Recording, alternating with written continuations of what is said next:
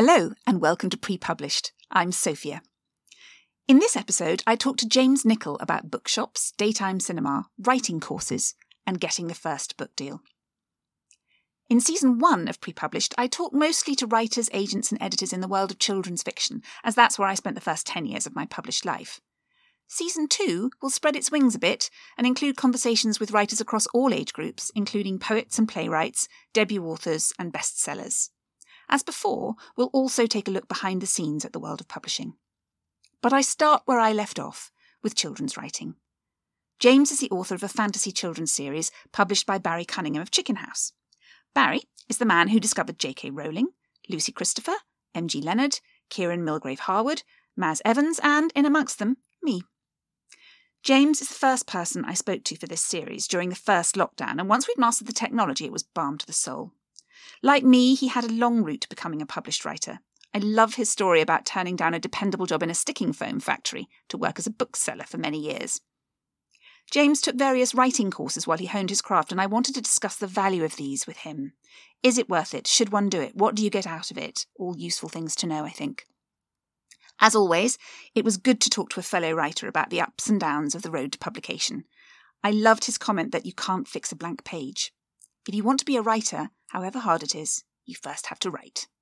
We recorded this episode in June 2020. I hope you enjoy our conversation. James, welcome to Pre-Published. Thank you very much for inviting me on. It's a pleasure. I know that you've listened to some earlier episodes, haven't you? So I have. It's wonderful. It's great to talk to somebody who kind of knows what we're trying to do. And we met through Golden Egg Academy, didn't we? Which was set up by my original editor, Imogen. So you spent a lot of your life being pre-published too. That's when I met you. So we've got lots to talk about today, but I wanted to start off just by talking about this strange world we're living in now, which we'll have to explain to future generations as what history was like. I'm sure they won't be able to imagine it at all. But what is your writing in lockdown experience like? It's not been too bad, actually. I mean, I know lots of people that have really, really struggled, not even been able to write their own name. But I've not been too bad. I started a new project just as we headed into lockdown, really. I'd been sort of working on various different ideas as something new for Chicken House, and and then kind of went full into an actual new book. So it's been not bad at all, really, and quite useful in some ways, because I've been able to have lots of time just to get on and do writing. I should have been doing tons of events. I was meant to be part of a project set up by New Writing North called Read Regional, where there are 7 or 8 authors from all different parts of the north of England, and you do sort of a mini tour, I suppose, of various libraries across Yorkshire and the northeast and the northwest. I was going over to the Lake District. It was all going to be lovely. So that hasn't happened, but obviously no travelling means more time to write. So you kind of have to take the rough with the smooth, don't you? Yeah. And look at it as a mixed blessing in lots of ways. So so writing actually is going well in lockdown, surprisingly. I thought I'd be easily distracted. I must say I'm quite easily distracted. Yes, I think we've perhaps both managed to get some writing done, and I think we are the lucky ones in that case. I have many writer friends who've just found that their imaginations will not cooperate during this time, and they found it super tough, even though technically, they've nothing to stop them sitting at their computer, but it's just hard to get the words to flow. Yeah. And I do understand that very much too. I mean, I have a part-time job as well, so I work for a library service, and normally I would be in a library a couple of days a week, but obviously that's not happening either. So all of that work is also working from home as well. So that's a real odd mixture for me, because I'm used to going out a couple of days a week and being with lots of different people, and then suddenly you're completely at home. So I did think that it might be difficult suddenly bringing my other work into my what is purely in this house been my writing space. Right. But it's fine. I have a different laptop that I use for work. I kind of, you know, I sort of set myself up differently. I start my day at a slightly different time when I'm writing. So I've managed to sort of falsely separate myself. Interesting. So slightly different spaces, slightly different technology, slightly different timing. That's good enough to make it feel like a different thing. I think so, without having to put on a uniform.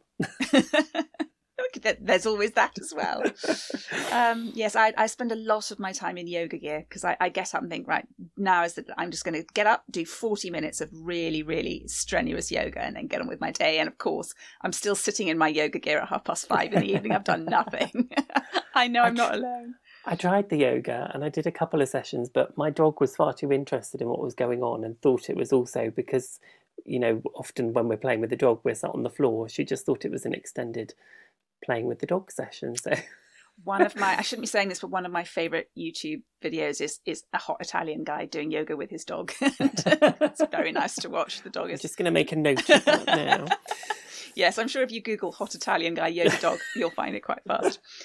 I was reading on your website, which I love, by the way. I think you've got a really, really accessible, lovely website. And you were talking about, well, I think it was there, but I read a couple of interviews as well, talking about daytime cinema as being something that you do, obviously not right now. But I'm interested in that as well, you know, the secret life of a writer. I love the idea of daytime cinema.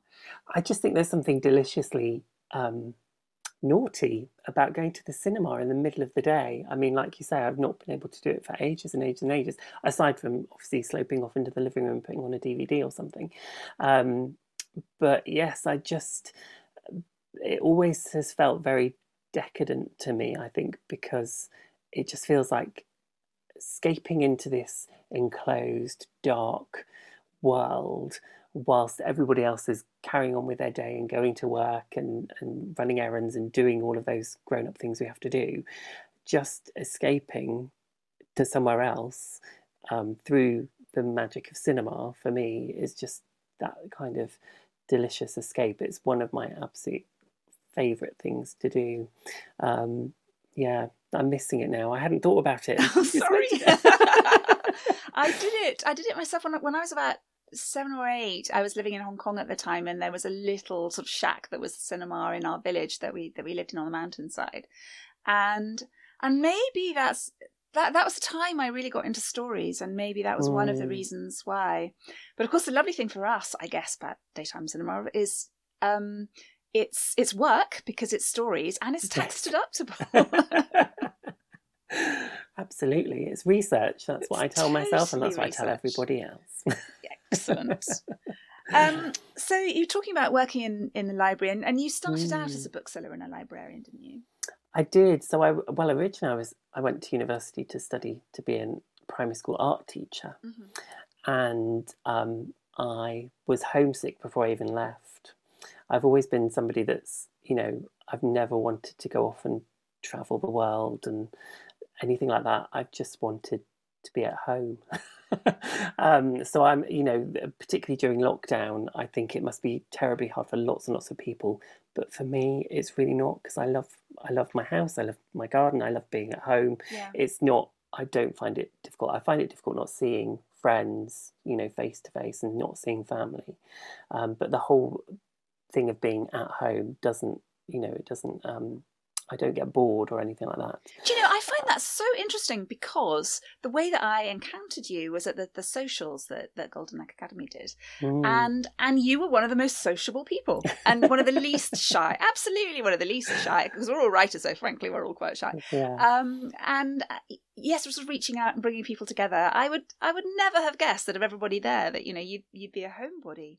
Absolutely. It's, you know, aside from daytime cinema trips, being at home is where I recharge. It's my safe haven, I suppose. It's where I decompress, and yeah, I love having my things around me. I love just getting up and pottering about in the house or the garden. You know, that's bliss for me, really.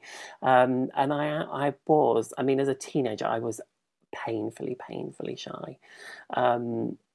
And yeah, I think becoming unshy is something I've learnt to do, and from lots of different ways. I did drama for A level, and that was a good experience. And working actually with the public in a bookshop, and talking to people, you can't avoid it. So I think that helped a lot in lots of different ways. That kind of interaction with lots of different people continuously makes it easier for you to kind of chat to people. But I do like people, and I love spending time with people. But I'm perfectly happy being alone at home as well.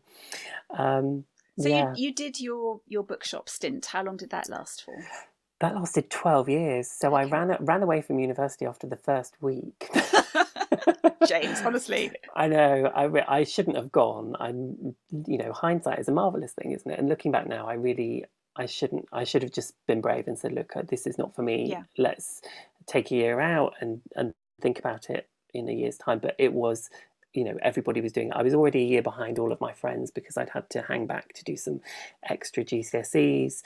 And so all of my year group they were already moved on. Yeah. And so I kind of felt like I was trying to catch up with people. And yeah, it just didn't work, and ended up going back home, being told I had to find a job, which was fine. And I had 2 interviews with a company that put adhesive onto the back of foam. Okay. And it was looking scarily like they might offer me a job. And then one of my very best friends was working in a bookshop that had just recently opened in our town, and she said, "Oh, we're looking for somebody just temporary for Christmas," and I said, "Oh, that sounds interesting." Went and had a very, very informal chat with the manager. I mean, I was kind of perched on a chair that was covered in books and cardigans in the office, and we sort of chatted a bit, and then he said, "Can you start on Monday?" And I went home, told my mum, and she went up the wall because she was like, "You've thrown over this kind of dependable job in the sticking foam factory place office, Yeah. to going to a temporary job that's going to finish after Christmas in this bookshop." And I was there for 12 years, and I opened my own branch. I was a branch manager, and it was, I think, aside from being an author, it's one of the most glorious jobs I've ever had. I just loved every aspect of it, really. Aside from Christmas, towards the end, Christmas became not a fun thing to be doing in a bookshop. I can imagine. My heart goes out to all those booksellers, and all those constantly Christmases. Ringing. Yeah. Yeah, and also just that it starts so early for booksellers. In the middle of July when you're sweating and you're looking at, Christmas books again, and it just feels. I remember one year, so I worked for a company called Ottakers, and we were then taken over by Waterstones, and I think it was the first year that we worked for Waterstones, and we had the Christmas kind of conference, and it was the beginning of September, and we all sat there in short sleeves, sweltering, and they've got Christmas trees up and playing Christmas music. We had a Christmas dinner, and it was very bizarre. But yes, I don't miss the kind of the seemingly never-ending build-up to Christmas. Although I love Christmas. Don't get me wrong. I'm a big Christmas fan, but not from July. Well, I have a book coming out in late October, and that is absolutely for the Christmas market. And yes, so I'm working on all that stuff now, with Christmas very much in mind. So I am one of those terrible people, I guess, now feeding into this thing. Well, no, I mean, that's something you have to do, isn't it? I know when I was writing the third book, A Witch Come True, which is kind of set during the winter, and it's kind of their version of a Christmas holiday. Yeah. I was having to play kind of wintry Christmassy tunes to get myself into that headspace, which was, it's fun sometimes, isn't it, to do that? But yeah, fun but weird. Yeah. Can I just say, A Witch Come True is one of my favourite titles. Well done, you. It wasn't me. Oh, I really? cannot take the credit for any of my titles except for the first one, which originally was going to be called The Apprentice Witch's Handbook. Okay. And Barry and Rachel and Kezia had some reservations that people might think it was an actual handbook for apprentice witches. And so they said, look, come up with some alternatives. And I've got in one of my notebooks somewhere, I've got all of these variations of things that are not good.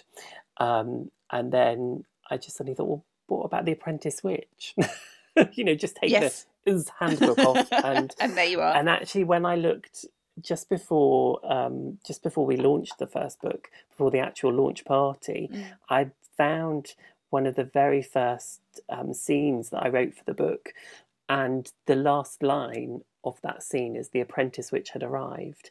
And I was just like, oh, the title was there the whole time. And I just ignored it completely. So it was Rachel Lyshan who came up with A Witch Come True. So I can't take credit for that. All credit to her. It's good. I like this slightly punning ones. So you did your book selling, which obviously was lovely, and I can imagine was. And I bet you learned a lot about storytelling in that job too. What people love, what works. Yeah, I just read so many books and fell in love with so many books, and had a real kind of return to children's books as well. I was a children's bookseller for about 3 or 4 years.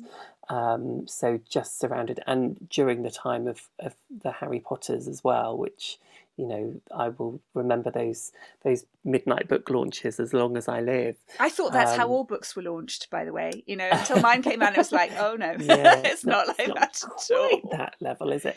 No, it's just like Amazon goes, yeah, you can have it now. Yeah, but no, I mean the first three, the first 3 Harry Potters for us were kind of just fairly ordinary books, and there was a bit more buzz around them. And then I distinctly remember we were doing a book fair at a local convent school, and we'd been there all week, and it was I think it launched on a Wednesday, Prisoner of Azkaban. Yeah. And this was the first time they said, look, you can't sell it until the schools are out. So we'd taken a box, maybe 2 boxes of books with us, which would have been, I don't know, 20, 30 books probably. Yeah. And we sold them all in about 30 minutes. And we were like, me and my colleague were like looking at each other going, that's a little bit weird. That doesn't happen very often. And we were like, should we ring the shop and ask them to put some more by for us? So we did. And they were like, well, we've not got any left. They've all gone. And we were like, oh, this is very weird. And that was when we first noticed that kind of happening. Isn't that exciting that it was very much reader-led? So you hadn't been to conferences then saying, yeah, this is going to be amazing. It was the other way around. Not at all. Oh, I love that. That's so exciting. I mean, I remember pre-Harry Potter, the children would come in for the Animal Ark books and Goosebumps books, and those were the books that were stacked high on the table. Yes. And they loved them. And then after Harry Potter, I mean, not immediately, but sort of, that kick-started a lot of things. Suddenly you were seeing a lot of different books piled on tables, and people saying, well, what should I read now? I love the Harry Potter books. What else should I read? And that's where you saw sort of explosions and rediscoveries of people like Diana Wynne Jones and people like Jonathan Stroud, coming to the forefront, and Artemis Fowl and things like that, and just amazing, really, to kind of witness all of that. It was definitely, it definitely kind of shoved me back towards my writing, although it was slow going. Interesting. So I'm going to leap over the whole writing bit because I really want to come back to that. But having created something, The Apprentice Witch, as it ended up being, how did you get your first publishing deal? So I was working on the novel with the Golden Egg Academy, and I was being mentored by Bella Pearson. At that moment in time, because there's a slight link between Golden Egg and Chicken House. God, I've forgotten my publisher's name then.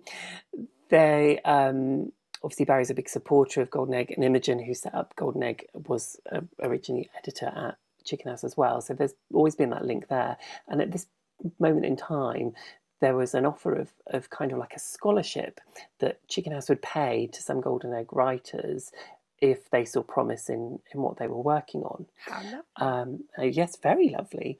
And I mean, I was, I I'd kind of scraped and saved to kind of put myself through Golden Egg, and I had a teeny tiny little bit of money that had been left to me after my dad had passed away. I mean, not a great sum at all, but all of that went towards my Golden Egg courses and writing and stuff to support that. But it was kind of getting to the point where I was that was kind of nearly all gone, and so the offer of a scholarship, I thought, well, yeah, why not? If that's something that's possible, let's do it. So Bella said that she would send the current manuscript that we were working on to Barry to read, and never in a million years did I think he would show any interest in my book, because it was about witches and broomsticks and magic. And I thought, this is the man that discovered Harry Potter. He's been there, done that. He's been there, done that. Why is he going to be interested? So but I thought, if he's going to read it and give me some feedback free of charge, I'm not going to look a gift horse in the mouth. Yeah. So this would have been about July 2014, I think. And Bella sent it off to Barry, and in the meantime sent me off with lots of editing to do and work to do on the story. So I went off and did that, and then in about October I heard that Barry wanted to meet to talk about the book and the scholarship. So rather nervously I went down to London and met Barry at the Scholastic offices, and we had tea. And I remember I'd met him a few times through Golden Egg at socials and things, but we'd never really said more than kind of 2 or 3 words to each other. And so we sat and chatted for about 45 minutes about me and my writing and The Apprentice Witch. And but by that point, I just finished a completely revised draft of the story. So what he'd read was kind of, several months out of date. So we talked a bit about that, and he said, right, well, send me the new version. And I was waiting for Bella to read it, and she hadn't read it yet. So I'm thinking, have I just said the wrong thing? If I send him this new version and it's absolute pants, this might be a bad thing. So I kind of sent it, and then in a panic got in touch with Bella and said, oh my goodness, have I done the wrong thing? And she said, no, absolutely, it's fine. We'll wait and see what Barry says. I'll read it, once we've heard back from Barry. Right. So, and then he asked to see me again in November. And this time, thankfully, Imogen came along with me, and we met him at the Savile Club in Mayfair, which is very, very swanky.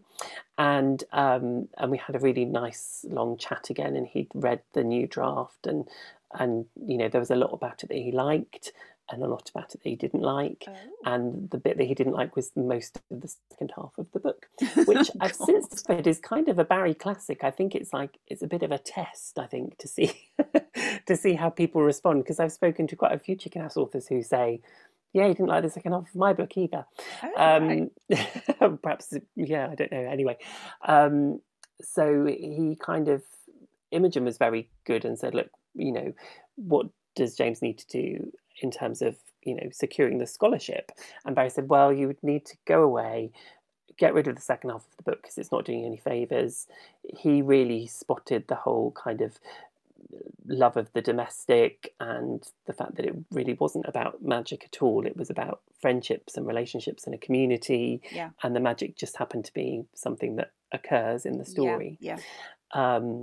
And I guess this happens to lots of people. When he said it to me, I was like, yeah, those are the books I really love. So I don't know why I was trying to write this kind of epic end of the world kind of, slightly Lord of the Rings-esque epic towards the end of the book. So he sent me off to rethink. He also said that I needed to change the baddie in the story, that it was the wrong baddie. That's interesting. Wow. Yeah. But he didn't tell me who it was. Or who he wanted it to be. He just said it was a character that was already in the story. He said, don't add another character in, use somebody that's there already. And so I got back on the train back to Cambridge, and it was a horrible foggy day. And I sat on the train, and by the time I got back into the station, I'd worked out who the new baddie was. And as soon as I'd done that, everything fell into place. And it was a real kind of, I'd say kind of light bulb moment if it wasn't such a foggy day. Mm-hmm. But so I spent kind of the Christmas holidays and most of into January and February working on some new chapters and a new outline for the book. So he just wanted to see like an outline and some new chapters that would go into the second half of the book. Yeah. Worked on those a bit with Bella and with Imogen, and then we sent those back and waited and waited and waited and waited, which I've learned is a skill you need to have when you in publishing. You so do. Yeah, hurry up and wait. Yep. And then I then started getting various emails from Rachel Leishan asking for different bits and pieces. So she said, could you send us a 200-word biography about yourself? And could you send us this? And could you send us that? And I was like, why are they asking for this? Why do they want this? And I asked Bella and she didn't really know. And it turned out that nobody else had been awarded a scholarship up till this point. So it was all kind of untrodden ground. And Right. and I seemed to be the one wading my way through it. And I said, is this part of the scholarship? And Imogen said, oh, I don't know. I'll see if I can find out more. But I had completely worked myself up to the point where Barry was going to say that he didn't want it. But I so wedded myself to this new direction with the story that I thought, it's fine. If he doesn't want it, I will work on it with Bella. And, I think somebody will want it. Yes. I was kind of, I kind of thought I was wedded to it. So I didn't mind. And I'd had these 2 meetings and this wonderful feedback and, the most delicious glass of red wine in the Savile Club. So I really wasn't, I didn't feel like I'd lost out on anything at all. And then one morning, I seem to think it was a Tuesday, but that might not be right. I got an email from Rachel just saying, are you free to chat this afternoon? And I thought, oh, this is it. This is the thanks very much, but it's not quite good enough for the scholarship, but keep trying. And I said, yeah, absolutely. So she then sent me the details to log on to a conference call. And I then saw an email saying that Barry was joining the conference call as well. And I thought, oh gosh, they're like ganging up on me. And I was at work. I was still working full time at that point, but I kind of arranged my day so that I could work at home in the afternoon because I thought I don't want to be in my office surrounded by other people if they give me, when they give me bad news and I burst into tears. So I was at home on my own, rang into this conference call, and the first thing Barry said after we all sort of said hello to each other was, Rachel has something to say to you. And I said, okay. And Rachel just said, yeah, we're not going to offer you the scholarship. And I said, no, I didn't think you were going to. And she said, but we'd really, really like to publish your book. And I was just like, absolutely gobsmacked. I mean, I really was. And Rachel said, what did you think we were ringing for? And because when you go to the Savile Club, because it's a very formal place, you have to wear a jacket. And I'd kind of worked my way through my various jackets at various events that I'd seen Barry at. And he'd always said, oh, I love your jacket. And I kind of thought, I'm wearing, I've got one more jacket left that he's not seen. And I just said, when they said, what did you think we were ringing for? I said, I don't know. I thought Barry was ringing for fashion advice. So that was my route to being published with. And obviously they gave me time to think it over, and they didn't want me to sign anything there and then. But they gave me time to think it through. Not that I needed to, because as I said, we've talked about me being a bookseller, and I remember those first Chicken House books being published and looking at them, and then when they started to do things like putting the bit on the back that says read this page and describe this book in 3 words, I just thought that was a lovely, unique thing that they were doing. And I used to think I'd love them to publish a book of mine one day. So it was a dream to have them be my publisher. So I didn't have to think about it for too long. And how long was it from that fantastic moment, which I love to picture, to it hitting the bookshelves? Well, I think it ended up being quicker than originally planned. So that would have been around end of March, April 2015. Right. And The Apprentice Switch came out in July 2016, but it had originally been slated for publication in March 2018. But I think by the time I then sent in the draft that I'd been working on all of those months, whilst things were going on in the background. I don't know whether it was that they felt it was further along than they had expected it to be, but we didn't do massive amounts of editing on it. I mean, we did, but not, it wasn't like we had to do a big things with structure, because I'd kind of already done that with those 2 earlier meetings. So so the editing was not not, I don't want to make it sound like I didn't need editing, but I did, absolutely. But it felt like it was a much quicker process than I had expected it to be, given that they'd originally said March 2018. Gosh, that sort of 2.5 years later it would have been? It would have been 2... oh, no, sorry, I'm getting my 2017, not 2018. Okay, it should have been March 2017. And it wasn't. It was July 2016. I think Mary Maz Evans and I ended up swapping publication dates. So that was it was fairly quick, and it goes so quickly, doesn't it? Well, it does, but nevertheless, I mean, it is still slightly over a year, and as you were saying before, you have to do a lot of waiting in publishing and reset one's own expectations as to how these things work. But I mean, I've sort of learned over time, well, and as you would have already known from your book selling experience, I think as a writer you think, well, I've written it, okay, and now I've edited it, and now I've proofed it, it's a thing. Why can't it, printing takes a matter of days, why can't it just go on the shelves in a month's time? But actually that's just when the whole bookselling marketing side of it starts, doesn't it? And the booksellers are thinking up to a year ahead about what their ranges are going to be, and so then there's a whole other process that we as writers don't necessarily see into very and much. I knew that bit. I knew the kind of once there are proofs and what happens, and when bookshops are ordering stuff at what stage, so that bit I understood, but all of that pre-published bit, all of the stuff that's going on before that, I wasn't really. That was the learning curve, I suppose, and the waiting. I'm good at waiting. It's fine.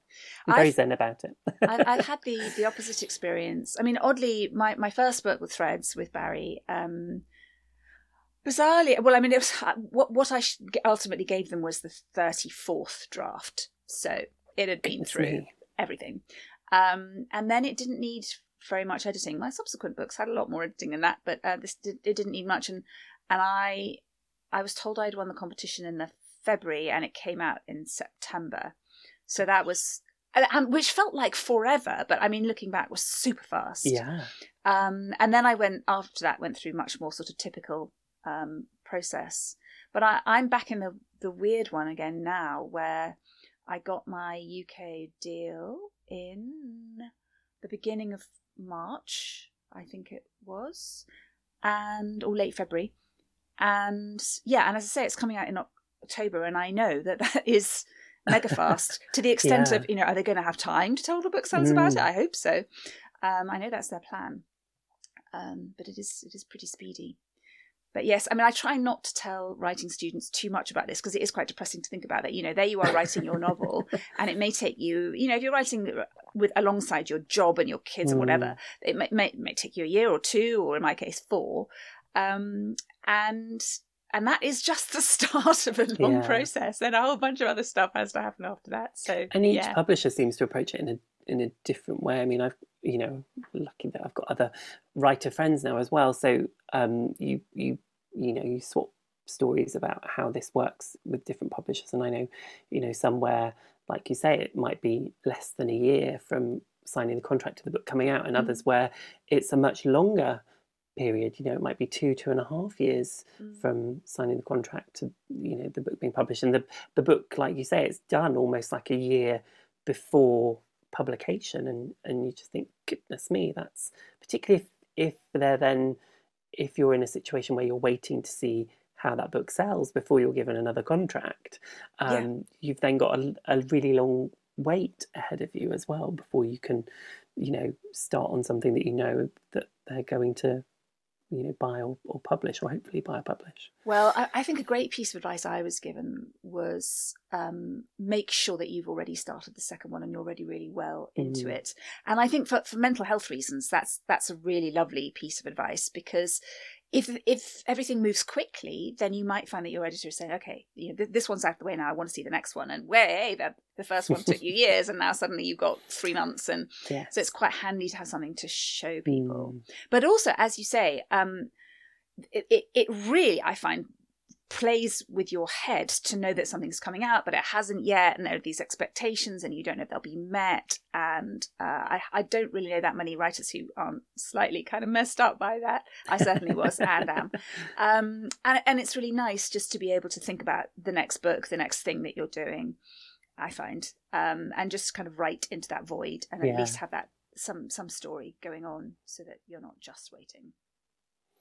No, absolutely. I mean, Barry bought the first book, but only the first book. I hadn't originally intended there to be 3, but by the time not the first draft, but a few drafts in, there are all these questions about different characters and different things, and how the magic worked, and why this was, and who had done that, and it kind of lent itself then to these 2 further stories, which I'd kind of roughed out, I suppose, in terms of an outline.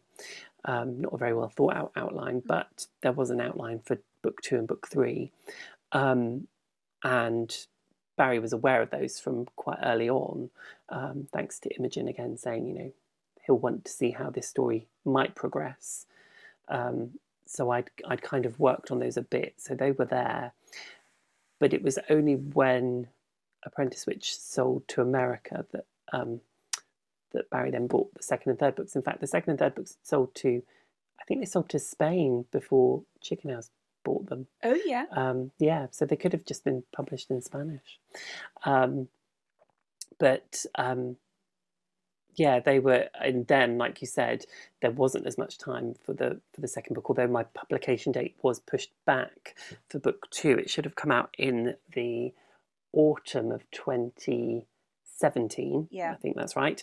And it then, I like to tell people this. Philip Pullman then decided to publish the Book of Dust, and kindly wrote to Barry and asked him not to publish my second book, because nobody would read Philip Pullman if they were reading my book. Of course, that's not true at all. I think half of publishing went, oh no, let's not publish anything that month. And so mine, and also we'd been a bit delayed with some edits, and again I'd had to kind of do a big rewrite for the second book. The second book was a lot harder. Again, with hindsight, it didn't feel hard at the point that I was working on it and I was writing. It was only when I looked back and thought, that was hard work. So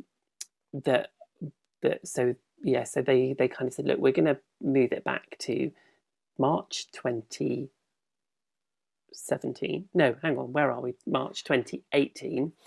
And then if for any reason we have to fall back again, then it only falls back by a month. Whereas, as I'm sure you know, nothing much, particularly for children's, is published beyond October. Yeah. And so, missing your kind of deadline for October, you're moving into January anyway. So they just said, look, we'll move it into March. It gives you more time. And then if we have to move back again a bit, then it's not such a big thing. So they were really good, and gave me plenty of time to get it where it needed to be. And then the third book just felt like it fell out of me. Oh, wonderful. Which was really good. But then by that point, you know your characters so well, and you know the setting, and although it changed, obviously, with the changes we made with the second book, that kind of changed a lot of what I thought was going to happen in the third book. But in the end, it didn't. The overall arc and things was still pretty much the same. It was just tweaking probably where things happened and why things happened in the second book, which kind of was the big work really. And then that's probably what made it much easier with the third book to just go for it. And so, I'm interested in how you were writing the first one and making all these decisions for the first time. I just wanted to talk quickly about the experience of Golden Egg Academy, but just really kind of working with a writing school generally, because, you know, obviously a lot of the student writers that I work with think about it, wonder about it. I mean, I just do a 10-week course, so it's a very short, kind of predictable thing. You do the 10 weeks and then you're done. Whereas this is something much more kind of intense and long lasting. And people are actually working on a book that they intend to publish. Whereas for my course, they might just be sort of doing exercise and trying things out. Depends how they feel. And I haven't had that experience myself. I mean, I have dipped into GEA and done a couple of masterclasses and things. Oh, I'm sorry. The rubbish men are outside. And so for this part of the podcast, everybody, I would just like you to imagine, and I'm sure you can, if you hear low rumblings and things, it's our fantastic hero rubbish men clearing the streets. I love them to bits. So I was trying to do some filming for Chicken House for their cooped up kids. Oh yeah, at the beginning of lockdown, and we live next door to a school, and the front is all pretty much gardens, and it just happened as I just started to do my recording that the kind of garden and maintenance people turned up, and there were trimmers and lawnmowers, and I was kind of like, and you know, you're recording, you think, I don't know whether this is being picked up. But in the end, I did a little video of my outtakes, because it's just priceless of me kind of going, oh, everyone's going to hear that. I'd left out the really bad swearing that I also did. But yeah, I'm going to watch that. You do great videos. I look forward to seeing that. So anyway, back to Golden Egg. Why did you join? As you've said, you know, that there's a financial implication to doing this, because you're having lots of sort of one-on-one time with people. And what did you want to get out of it? And what did happen? And I mean, I think we should preface this, as we were saying before we started recording, that it varies so much, doesn't it, from course to course and from time to time, and everything's always in a state of evolution. But just interested in your experience as it happened. Sure. So I'd done I was desperate to do a creative writing course. I'd been trying to write a children's novel on and off for about 3 or 4 years, and I would start it and get so far, and I didn't know what I was doing. And then I looked. Well, actually, I was tasked at work. I had my yearly annual appraisal, and my boss said to me, look, it would be really good if you went off and tried to find some sort of online management qualification. I was working for public libraries, but they kind of thought like a management qualification would set me up better for the future than perhaps, you know, being a chartered librarian or something. Right. And so but they then prefaced that with, we're not going to pay for it, and you will have to do it in your own time. So they really, they really sold it to me. So I went home and kind of half-heartedly was looking at these online management courses, and then I just thought, you know what, I don't want to do an online management course. I want to do some writing. That's what I really, really, really wanted to do. So I started looking at writing courses, writing groups. We were living in very rural Cambridgeshire, so there wasn't really anything immediately that jumped up. There were various little groups that kind of met, but they always met on a Wednesday afternoon between 1:30 and 3:30, and I was at work, so they weren't attainable for me. And then I found this online course that paired you up with a tutor. You submitted all of your modules online. You got sent all of your pack details, and when they sent me the pack, you also got a letter from the tutor, and the tutor was a lady called Julia Williams, who'd been a children's book editor at Scholastic and is a published author herself as well, though she writes for grown-ups. And I thought, okay, well, she's going to know her stuff. She's going to tell me if what I'm doing is not any good, because she knows what she's doing. You know, I'm sometimes a bit wary about courses and things, because you just don't really know what particularly when it's an online thing, and it wasn't terribly expensive. And so I thought it was just going to be somebody sat in their spare room, you know, with like a template going yes, no, oh, okay. and kind of marking it very randomly. I'm sure that doesn't happen, but I was a bit nervous, but I was reassured when I saw this information about Julia. And started doing that course and was getting some really lovely feedback. And it kind of really buoyed me up. I'd never shown anybody anything that I'd been writing up till that point. So that was a massive step for me, was just to the fact that I was actually submitting work. But it was all different things. It was a really good course, and it doesn't run anymore, unfortunately. But you've got to try lots of different things. Each module is kind of different. So you might be writing for teenagers. You might just be developing a character. You might be looking at, the text for a picture book, writing non-fiction, writing for children's magazines. It was a real kind of lovely mixture of things.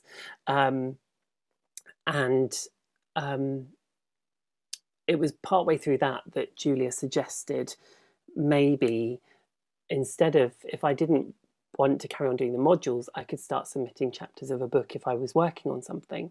And I'd sort of been tinkering with the idea of The Apprentice Witch at that point. And so I started sending in some of the very early chapters.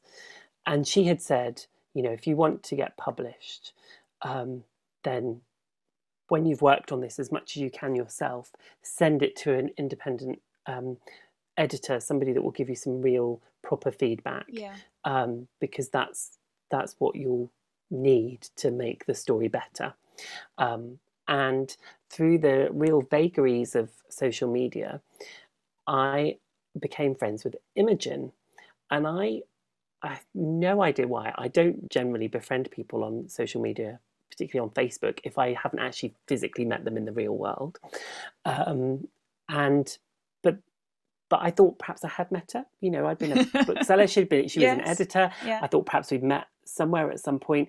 And then I started seeing this stuff about Golden Egg on her timeline, and I thought, that's where I'm going to send the book when it's ready, or when I'm ready to send it. I'm not quite sure which came first. And then I started going along to some of the Twitter chats that they used to do on a Monday evening, and kind of getting a feel for what was going on and who was involved. That's a good point, actually, isn't it? That there are these chats that go on for adult writing and genre writing and children's writing. And if you can tune into the hashtags, you can find that over the course of a couple of hours, one evening, perhaps an author is taking questions, but all sorts of themes come up, and discussion of writing process. And frankly, it is the same things that crop up all the time. So I think if somebody is wondering, what is it that writers talk about, those discussions are had in public now, which is lovely. It's great I find particularly on Twitter. Yes. And you can learn a hell of a lot from them, I think. Oh, absolutely. And people now very kindly pull together the threads, don't they, and archive them, so you can read the whole thing. Yeah. I mean, certainly those early GAQA, they used to be called Chats on a Monday Evening, were just amazing. And also for making the connection with those other people in the same situation as you, because I didn't know anybody else that was writing. I knew there were people out there doing it, but I didn't know anybody else that was writing specifically for children, and it just felt like suddenly you had a little community and friends, albeit virtual ones, although all friends are virtual these days, to kind of ask those silly questions of as well, or and then the process then was to submit 3 chapters, and they would then, give you some feedback and let you know whether you were, suitable material, or whether your material was suitable, I suppose. So I submitted the 3 chapters. For some stupid reason, I didn't submit 3 consecutive chapters. Okay. I submitted the 3 chapters I thought were best. Yes. And Vanessa Harbour, Dr. Vanessa Harbour, who was the person that read all of the submissions at that point, very kindly emailed me and said, look, perhaps you ought to send 3 consecutive chapters. So I did. And again, I generally approach life with very low expectations. I can tell, James. And so I thought, they're not going to let me in because this is ridiculous. But hopefully they'll give me some feedback, and that will help. All I ever thought I was going to get was feedback. And then I remembered the email pinging through one very wet Thursday afternoon towards the end of 2014, I think this would have been, from Vanessa saying, we'd like to invite you to join the Golden Egg Academy. And I remember dancing down my hall in my house because I was so excited. So 2014 you joined Golden Egg, and 2015 was when you had your meeting in the Savile Club. It would have been 2013. I'm getting my dates all in a muddle. Well, I was thinking of that would be pretty fast. So there was sort of a couple of years, were there, between that and then the Savile Club meeting? Yeah, so 20. Yeah, that's not bad though. No, it's not. I mean, I did, in those days with Golden Egg, you had to go and do what they called their book mapping workshop. So I did that in January 2014. Is that the massive Excel spreadsheet? Yes. Oh, that's very scary. I know, but wonderful as well. I mean, I learned so much about what I was doing. So you find out all the gaps in your plot, and the fact that a character disappears for 20 chapters. Yeah. And your locations don't make sense. Yeah, or for me, it was always to do with I had real problems with weather and times of the year as well. Okay. Yeah, so that helped, and so I did my book mapping, and then there was a Through the Narrator's Eye workshop in March, which Vanessa had recommended as part of my initial feedback would be a good course to go on, and that was with Bella and Beverly, Bella Pearson and Beverly Birch. And I went down to Frome, which is where the workshops were held in those days, and had this just amazing weekend talking about, you know, your author's voice, and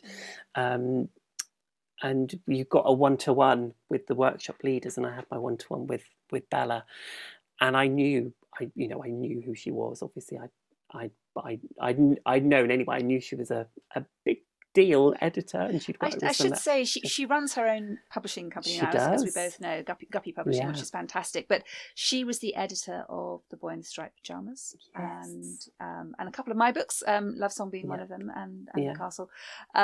She's edited many famous books, yes, more famous than mine. And she's such a delight to work with. She's a very sort of serious kind of worker, isn't she? But super sensitive to what you're trying to say. So how lucky that you had her. Yeah, but I had never been edited up till that point. You know, up until this point, everything I've been doing myself. Even with Golden Egg, it was, you know, working on the book map on my own. And then this was my first workshop. This was the first time I'd submitted any other work to be looked at.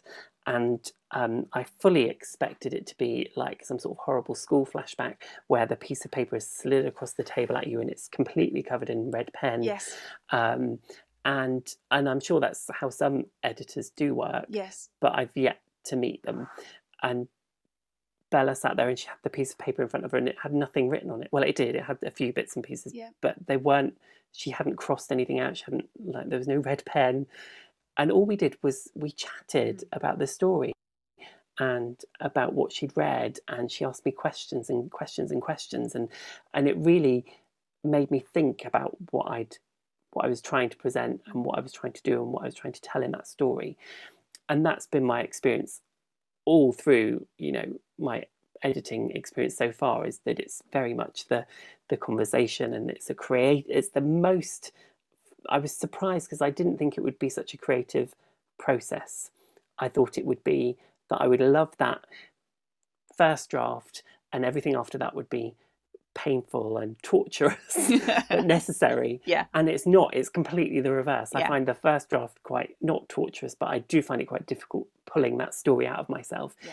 And then it's when it gets to the point where somebody is asking these questions and raising these thoughts and pointing these things out and challenging you to do it better.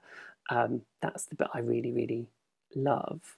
I often find the same thing.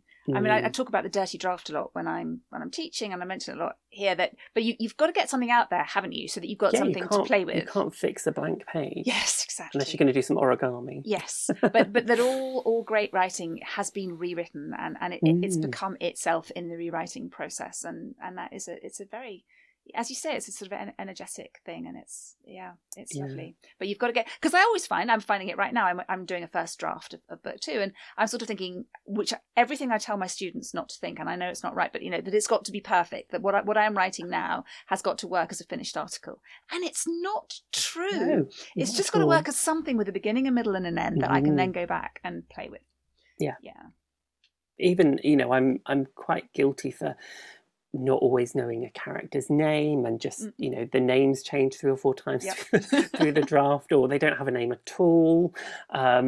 Place names, all of those little details, I'll go back, and because I tend to write longhand as well, and so when I then take my notebook and sit at the computer and start to type, I'll get to bits and I think, oh, I knew I should have sorted that out at that point. But you just kind of sit there and you think, I could either stew over this all day probably, or all week, or I could just skip to the bit that I know, and I know I can work it out later with a bit of, because sometimes distance is a marvelous thing, isn't it?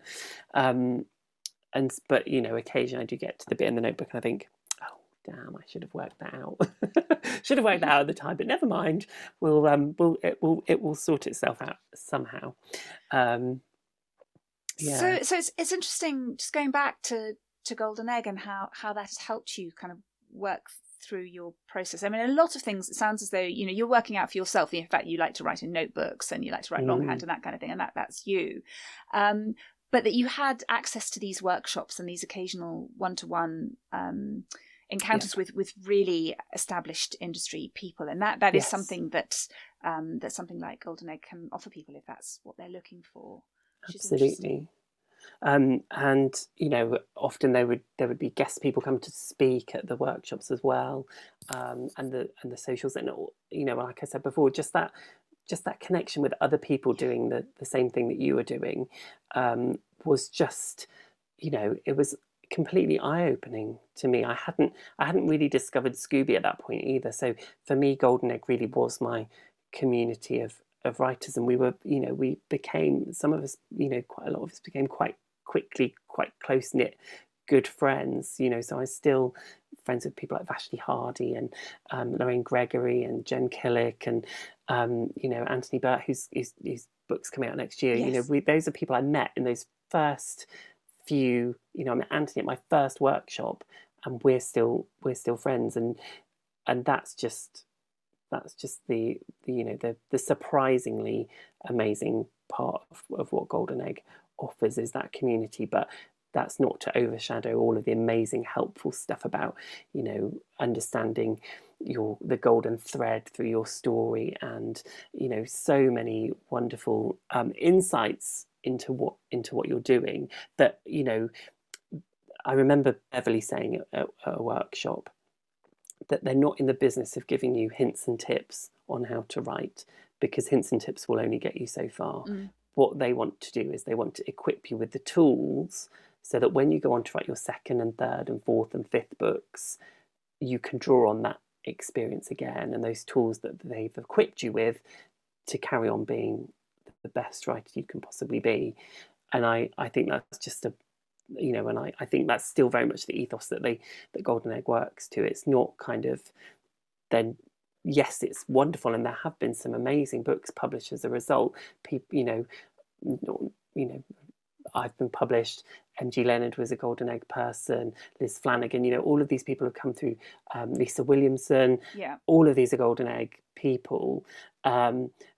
But alongside those, there are lots of people who are still working on books, and it might be that it's not that book you're working on with Golden Egg, but the book you work on with Golden Egg will be the thing that really helps you understand that your process, but also how you can improve things and what you can do next time around to get there. I think it's just a wonderful thing. And as you say, having the people around you is really critical, isn't it? I didn't at all when I was writing Threads, but in the process of doing the competition, the Chicken House competition, I was shortlisted alongside a writer called Justine Windsor, and we just fell on each other as soon as we found out about each other. We were on the phone the whole time, because then we were waiting to know who'd won. And that waiting process is just hideous. And Justine was the first person I sort of found. It's like, oh, this is my tribe. This is somebody who knows the pain, who knows what we're all going through. And you mentioned Scooby, the Society of Children's Book Writers and Illustrators. And for children's writers, that's really handy. I'm now writing crime, so I've just joined the CWA. So I've gone from Scooby to QA. I'm sure they don't call themselves that. The Crime Writers Association, and again, but just so lovely and essential to be able to just call on, socialise with, get drunk with, whatever people who are going through the same pain and reading the same books and loving the same stuff and think the same things are important. Absolutely. And having that, those people there, again, not just for that point, not just for the wonderful stuff, not just have somebody to come to a launch party or come and see you when you do a book signing, but to be there on those days when it's not gone right, or I one of my favorite phrases when I'm kind of stuck in one of those awful editing kind of bits where you're trying to put things back together again, I call it knitting spaghetti. Yes, the saggy middle. On those knitting spaghetti days, kind of just being able to, whether it's a direct message or whether it's Skyping somebody or calling somebody and just saying, have I just completely lost the plot? Does this make sense? Let me just send this to you. Let me just read it to you.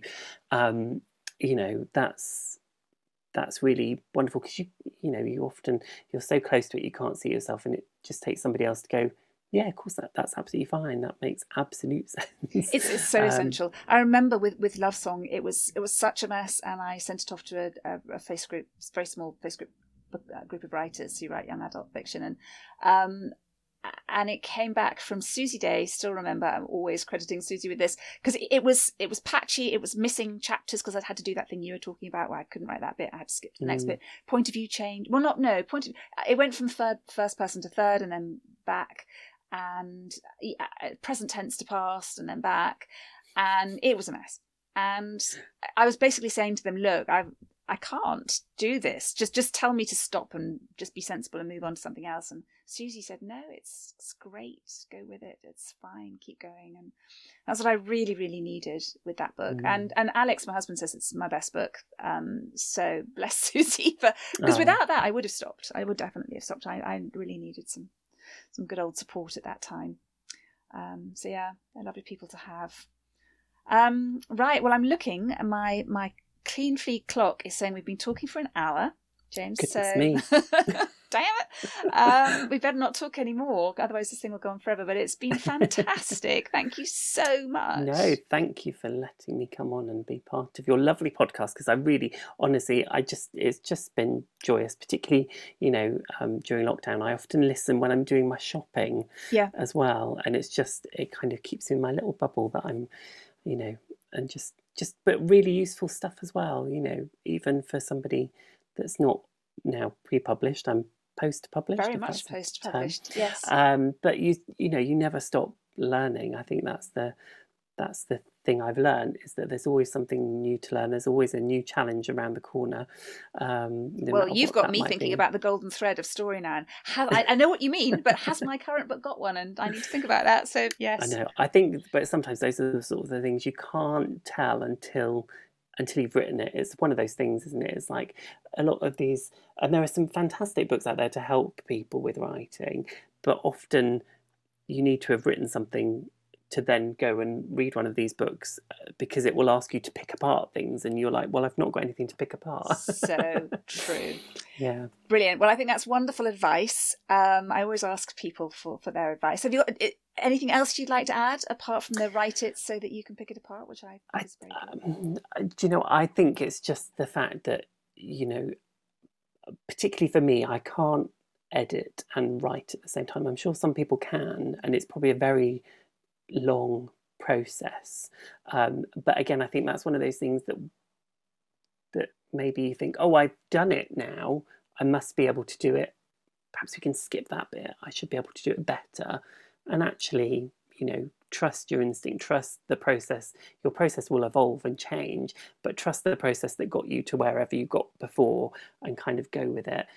Write and then go back and analyze and edit. You kind of need the two separate parts of your brain to do that, and I don't think they always work well together. So give it some space and then go back and look at it with that sort of analytical eye. Don't try and edit and second guess yourself as you're writing. Just go with it, I think. Brilliant. I will do that with what I'm writing at the moment. Thanks a million. It's been really lovely to talk to you, and good luck with the next one. It sounds like it's going okay. Thank you very much. I'd like to thank Christopher Pett for editing and producing this episode of Pre-Published. You can subscribe wherever you get your podcasts, and if you've enjoyed this episode, please leave us a review. You can also join us on Twitter at PrePubPodcast and find me at my children's books website, which is sophiabennett.com, or my adult crime series website, which is sjbennettbooks.com.